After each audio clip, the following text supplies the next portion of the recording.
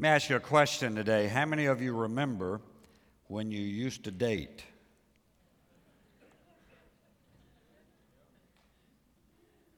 Anybody still dating?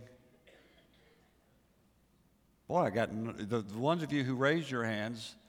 Now, I hope if you're married, you're still dating the same one. How many of you found out that sometimes that first impression wasn't exactly what the person really was? Right? I mean, the package might have looked good. Come on. But it just, it didn't all pan out. So we began talking to you last week because we want you to get to know us. And so last week we're going to talk to you about what our vision is as a house and as a ministry and what those things are that we target, we go for, and we talked about that whole aspect of changing lives to change our world last week. This week we're going to talk about our values. And so if you want to take your Bibles this morning, go to the book of Psalm, the 119th chapter. In just a minute I'll get to that. And let me just greet those who are joining us at our campuses today. We just are trusting that as the Word of God goes forth here, what we know is that the Bible says the Word of God shall not return void. So as it's preached here and you watch it there, we believe that God's going to minister to you by this same Word that's going to change us this morning here as well. The book of Psalms, the 119th chapter, says, "Your word I have hidden in my heart that I might not sin against you." This morning I want to give you 5 values that we hold to as a ministry, as churches together, that we believe in. And the first one is that we value the Word of God above everything. All right? We value the Word of God above everything. In other words, truth is the number one value of this ministry. How many of you know that there are a lot of different ideas about how you ought to live life? Come on, you know there is. There's the Hindu way to live life. And you have to honor your ancestors and don't eat a hamburger because might be grandma, so she might have come back reincarnated as, whatever. There's, the whole Buddhist thing where we worship a big fat man. And anyway, keep moving. And there's all kind of paths out there, and I love it when they say all paths lead to God. That's like saying all roads lead to New York City. That's a stupid statement. I mean, there might be a few roads that lead to you, but there's not all roads won't get. If you start today and you head south to get to New York City, you're going to be blubbering before you get there, all right? I mean, you're going to be treading some water, all right? And so what we have to come to realization is that when a church or a ministry looks at how it conducts its business and how it lives life, it has to have a foundation stone, and that foundation with us is the Word of God. That if it doesn't line up with the Word of God, then we don't want to go down that road. It's interesting how often that values impact us. I don't know if you realize this or not, but your values in life determine how you live life. Some of you value education, and so you will do everything you can to make sure your children do well in school and that they go to college and maybe even postdoctorate degree or whatever because you value education. Some other people in the congregation just as loves God just as much. They serve God just as well, may not value education to that level. They may just be happy to get their kids through high school and working in a job and get them out of the house. I mean, but our values determine how we live life. And so when we begin to talk about the value of truth, then we have to come and say, okay, what does the Word of God really say? Have you ever heard things preached before and went home and tried to find them in the Bible and they weren't there?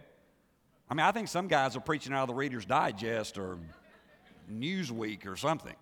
The Word of God is what's important. The Bible says in the book of John, sanctify them by your truth. Your Word is truth. All right? So it's the Word of God that we've got to depend on and rely upon. Now, let me explain something to you about the Word of God. You can prove anything you want to just about by the Word of God.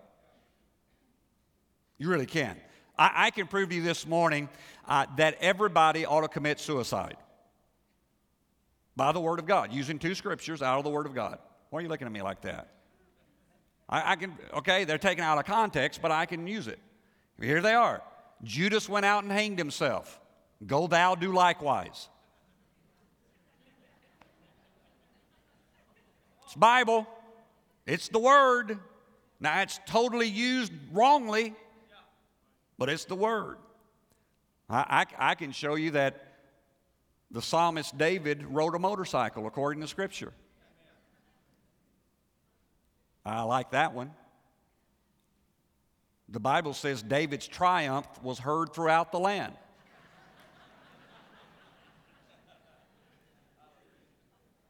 I can prove you ought to smoke by Scripture. The Bible says, and Rachel lit off her camel.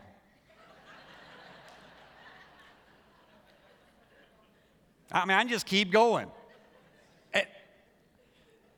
And a lot of times that's what we do if we're not careful. We just take a little bit of this, a little bit of that, and kind of syncretically put it together and say, this is truth. No. Listen, let me help you real quickly.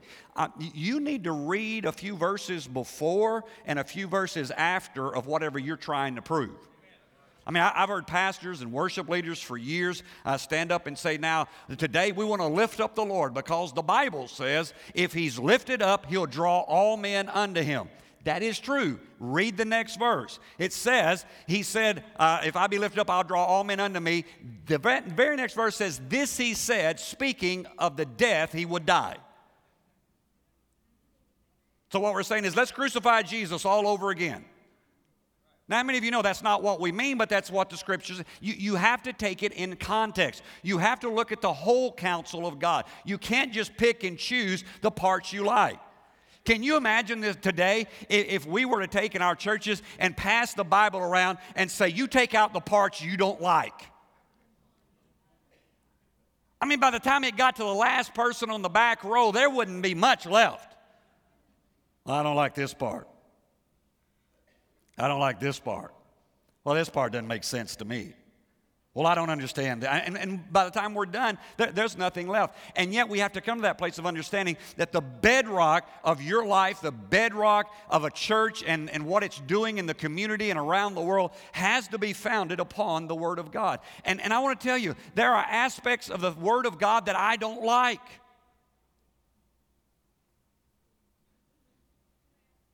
I love how holy we look.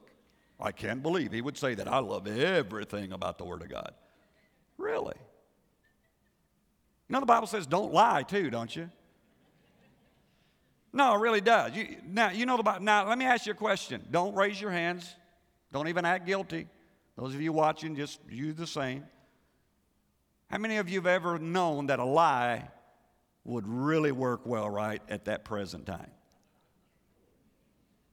You know, paraphrase Scripture, a lie is a present help in a time of trouble. I know it says the Lord. I changed it. All right, now watch this. There are things about the Scripture that you just don't like. I read a book a few years back. It said the title of the book was The Day America Told the Truth. And it said somewhere that Americans tell between 30 and 40 lies a day. That's the average American. Some of us are much better than average. We never wanted to be average. So, I mean, think about that. And yet the Word of God says don't lie. In fact, the Word of God's pretty strong. Revelation 21:8 says, all liars shall have their part in the lake which burneth with fire and brimstone, which is the second death. Whoa. Well, Pastor, it's just a little white lie. You know, I read the Bible through and through more than once, and I've never found the place for a white lie or a big lie or a little lie. It's just a lie. So you have to come back to that place of standing on the Word of God and being obedient to what God's Word says, and to allow truth to flow through your life and to go forth. The Word of God tells us in the book of 2 Timothy 4:2, it says, preach the Word, be ready in season and out of season, convince, rebuke, exhort with all long suffering and teaching. That's what the church is supposed to be doing according to the Word of God. You can't live life. Listen, we come from a lot of different backgrounds, a lot of different places, and if we are not careful, we will judge what God's Word says by our experience of our heritage. Well, Grandma didn't believe that. Well, Grandma walked in all the light that she knew. If God has revealed something fresh to you, you better walk in that. Amen. You need to be sure that everything is founded upon truth. The second thing that we value as a ministry and as churches is that we value those who do not have a relationship with Jesus Christ and believe our purpose is to reach them. In other words, we value outreach. Now listen to me carefully this morning. I am so thankful for those of you who are faithful, who come to the house of God week after week after week, and you just show up and you do everything that the Word of God has commanded you to do about assembling together and not departing from the house. All those things are wonderful, and I am thankful for that. But I want to tell you, it's not about us. Jesus said it this way. He said, I did not come to those who are well. He said, I came to those who need a physician. I mean, how often have we quoted this scripture, but sometimes we quote it and forget it. John 3:16. Everybody in here probably can quote it. For God so loved the world that He gave His only begotten Son, that whosoever believeth in Him would not perish, but what? Would have everlasting life. That's the purpose. That's the reason that Jesus came to this earth. And a lot of times, if we are not careful as churches, we get sidetracked by that. Listen, do you realize that churches can become country clubs? That you have to fit into a certain group, and you have to be this and that, and we come in and you know, we pay dues. We call it tithes, so that you can be part of the, you know, country club mentality of the church. And well, I attend, and maybe we ought to just change it out front instead of saying so in Love and Truth Church, maybe just Love and Truth Country Club. But you know what? If you'll keep the lost as the focus, God will be pleased with that. The Word of God says in the book of John as well, it says, do you not say that there are still 4 months, and then comes the harvest? Behold, I say to you, lift up your eyes. In other words, quit looking just at everybody around you. Lift up your eyes and look at the fields, for they are already white to harvest. I want to tell you, the directive of God Almighty is for the church to lift up its eyes. That we've got to be willing to allow people who don't know Jesus Christ to be drawn into the kingdom of God. Amen? Now I want to tell you what, if you will be a person who exhibits the love of Jesus Christ, people will want to hang out with you. Have you ever met a Christian you didn't want to hang out with? Don't raise your hand. And don't stand up and start pointing across the building. You know you have. I've met people who love to, you know, walk up with their Bible tucked under their arm and, bless God, I know the Word. And then they want, you know, the Word will kill you, Scripture says. The Word will wear you out. And people show up with that attitude about, I know the Word, and they don't know the one who wrote the Word. And so what we've got to do is we've got to get acquainted with the one who wrote the Word, because the one who wrote the Word is concerned about lost people. And so I just want to reiterate this morning. This church is about reaching people whose lives are not where they want to be, but they want to get a relationship with Jesus Christ and come to know Him as their Lord and Savior. That's what it's about.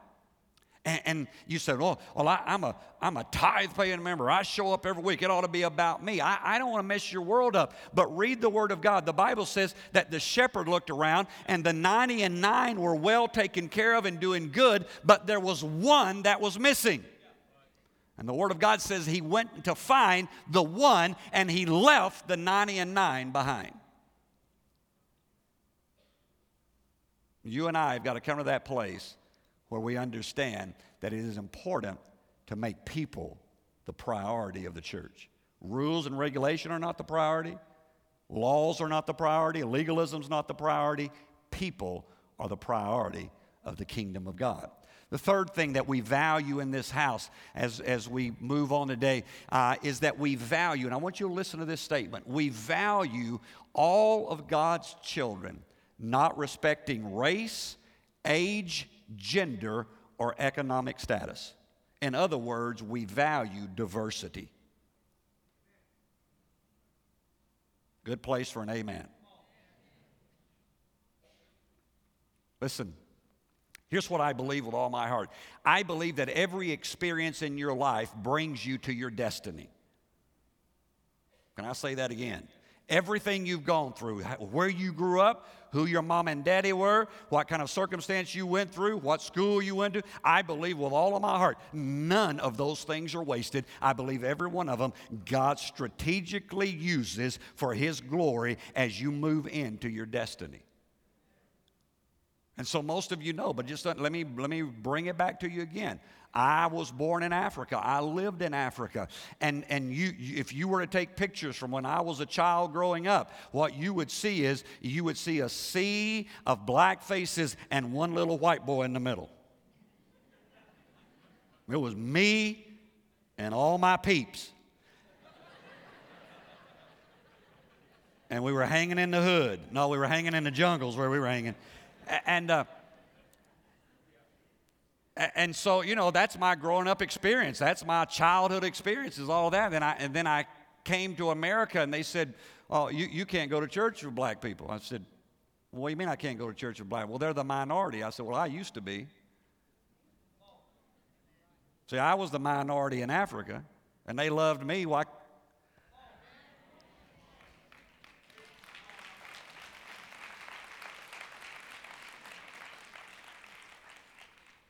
People show up and say, well, we shouldn't mix the races. Have you read the Bible? Give me a break. Well, that's not in the scripture anyway. Do you know that Moses was married to a black woman? Go read the scripture. Quit again. Let's go back to truth. Oh, I'm binding spirits, I can tell. I remember pastoring in Adamsville, and you've got to understand, Hardin and McNairy County has less in both of those counties in which we were drawing most of our people from. The non-white community of both those counties was around 5 to 6%. And I kept preaching just like I am here today, and for years talked about we needed to be a diverse church. We needed to be a church of different cultures and different people. And we were lily white, man. It was just as white as it would be. And I kept looking at these. I don't like preaching all these white people. I need some browns and tans and blacks, and I got to have more than just whitey out there. And I still remember, you guys share. We went into a staff meeting one Monday morning, and it hadn't happened, and I just said, guys, maybe I shouldn't preach. I don't think we're ever going to be a diverse, multicultural church. And God said, good. I'm glad you gave up. I promise you, the next Sunday, I'm not making this up, the next Sunday, I had 2 African-American couples with about 3 kids each, came through the doors, walked all the way to the front seat, and sat down and became a part of that church from that day forward. I said, praise God, this is it. We begin to do demographic studies for this local church in Jackson, and we begin to look at even the other churches in Cordova and around. We begin to say, wait a minute, every area is racially diverse. How can we be a church that is not racially diverse? I mean, do you realize that the Word of God says that we are going to gather around the throne of God from all nations, all tribes, all kindreds, and all tongues to worship the Lord God Almighty? And if we can't learn to do it here, it's never going to happen there. Sad to say, Martin Luther King said in the 60s, and it's still true to this day, that the most segregated hour in America is 11 o'clock on Sunday morning. And that is sad 40-something years later, that we are not getting that anymore. So I just want to tell you, we believe in diversity. We believe not just race, but gender. Listen, I don't think that the only people that God can use are men. Let me give you scripture so you'll be okay with that. Acts 10:34 says, "Then Peter opened his mouth and said, 'In truth, I perceive that God shows no partiality.'" Paul said it this way. He said, "There's no Jew, there's no Greek, there's no male, there are no female in the body of Christ."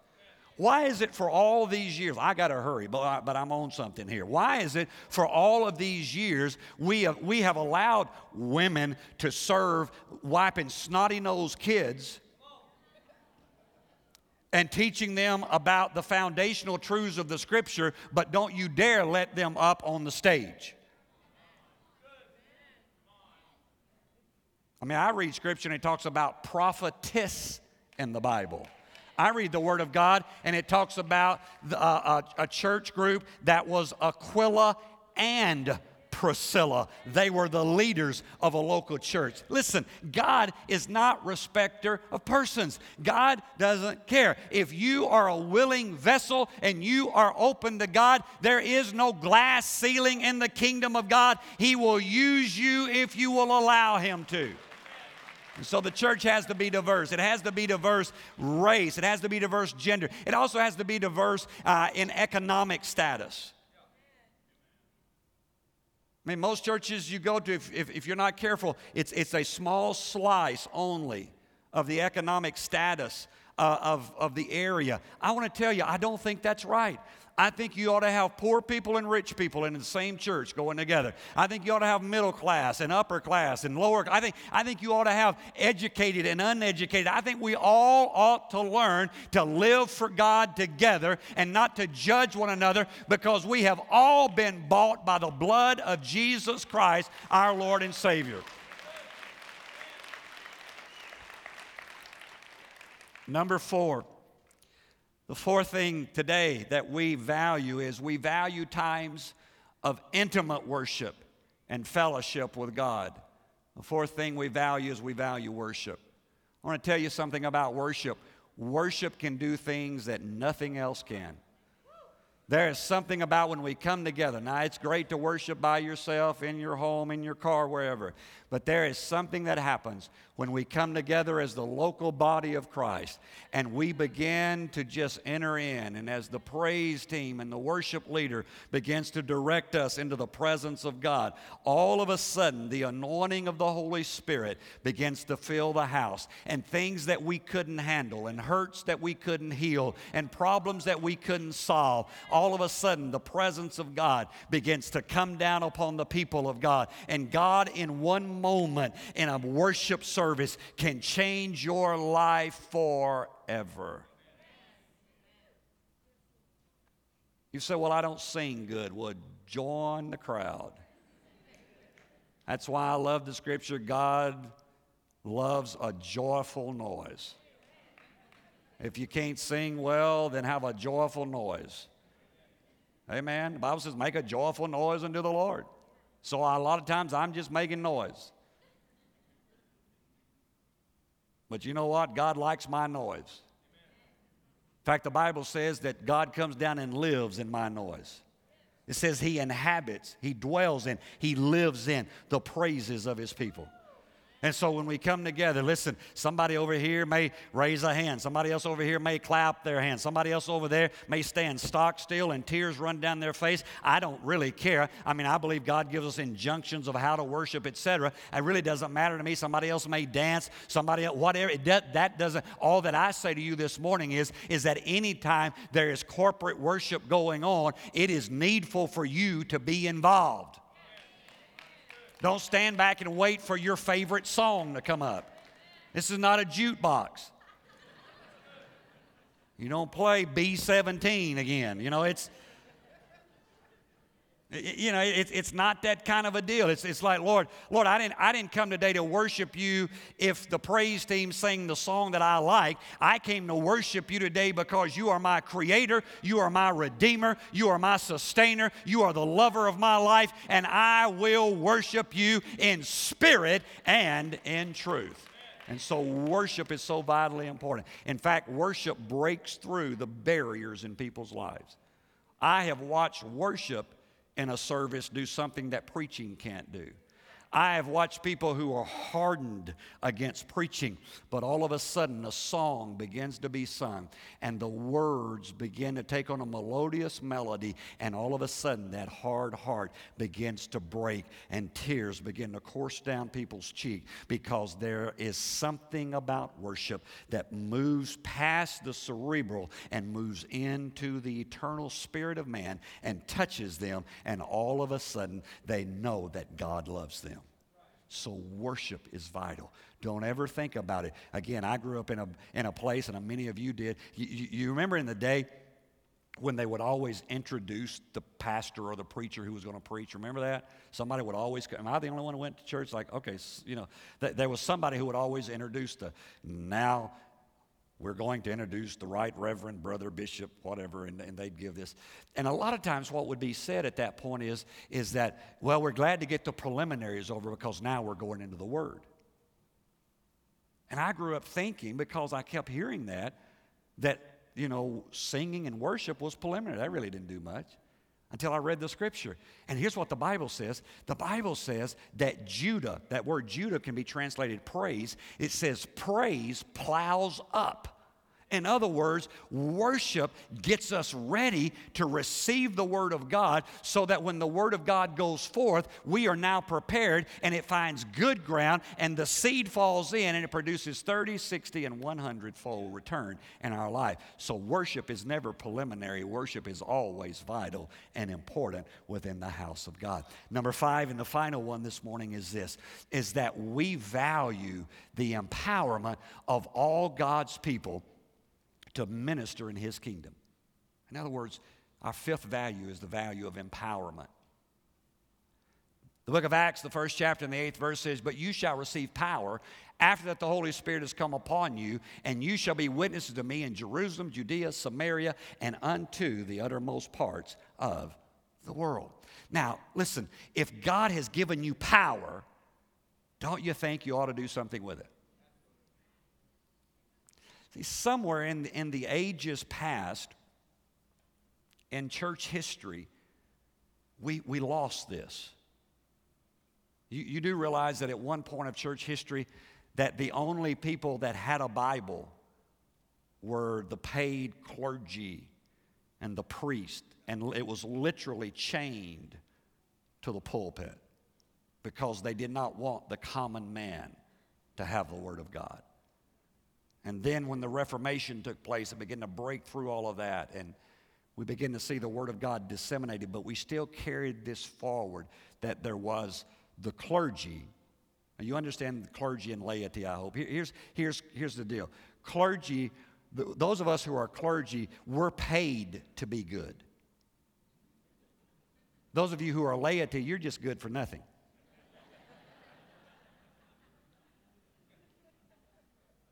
John Maxwell, who's a motivational speaker, but he used to be a pastor, said years ago, I heard him when he pastored in San Diego, he said, at our church, we don't have clergy and laity, we just have clayity. He said that we're just all made out of mud. And you know what? That really is true. Now, there are offices that God sets up. Ephesians says he gave it to the church apostles, prophets, evangelists, pastors, and teachers. But watch what it says it's for the equipping of the saints, so that the saints would go forth and do ministry. Here's what I believe with all of my heart. Every person listening to me today, there is something that you can do, and you're the only one who can do it for the kingdom of God. You're the only one. There's nobody else that can fill your shoes. See, our problem is that we're kind of like David, when he decides he wants to fight Goliath. Remember that Old Testament story? And the king Saul, who the Bible says was head and shoulders above all men. So he stood, 7.5, 8 feet tall. He's a big, tall guy. And David's a scrawny 17, 18-year-old kid, been on the backside of nowhere with a bunch of sheep. And he shows up, and Saul says to him, well, if you're going to go out and fight Goliath, this 9-foot-tall giant, he said, you got to wear my armor. And he takes all this armor, puts all this armor on him, gives him his sword and his shield, and David can't even move. Right? And David starts taking it off, and he said, I haven't tried this. I haven't tested this. But he said, let me go down to the creek and let me get some stones. And he said, I've been practicing with a slingshot. And he said, I've gotten really good with it, and if you'll let me fight with what I'm good at, I can take that giant. We all know the story. He picked up 5 smooth stones. People said that they stood for Jesus. I don't think it did.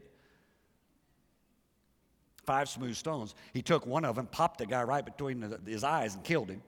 Walked over, took his sword and cut his head off, grabbed his bloody head and held it up. Right? But if you read Scripture, Goliath had 4 brothers. I think David was saying, I'll take you, and your brothers come out, they're going down too. Because David knew who he was, and he fought within what God had given him. If you would understand who you are, and you would operate in the empowerment that God has given you, can't anybody touch what you are called of God to do. I mean, I can remember, and even still to this day, I can remember as a young pastor going to church and hearing somebody else preach and just being blown away by their oratory or whatever, and coming back and trying to preach their sermon. They would move them. Man, people were just all over the place, and I'd say the exact same words. And everybody's looking at me like, so what? Wonder when we're going home. I mean, still to this day, I watch Bishop Jakes. How many of you ever know who T.D. Jakes is? I watch Bishop Jakes is about one of the only preachers that I still watch to this day, because it just messes with me how much he can get out of one word. He can wear it out. I get 8 sermons from a 3-minute segment of his sermon. It's just, I'm going, and I can get up here and go, I can do like, he goes, get ready. I mean, the place goes, I go, get ready. Y'all start picking up your Bibles, putting your coats on.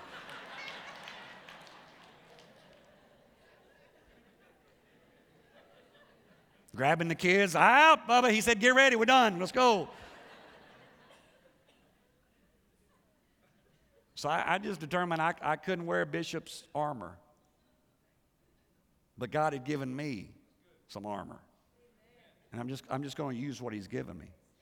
So see, here's the deal.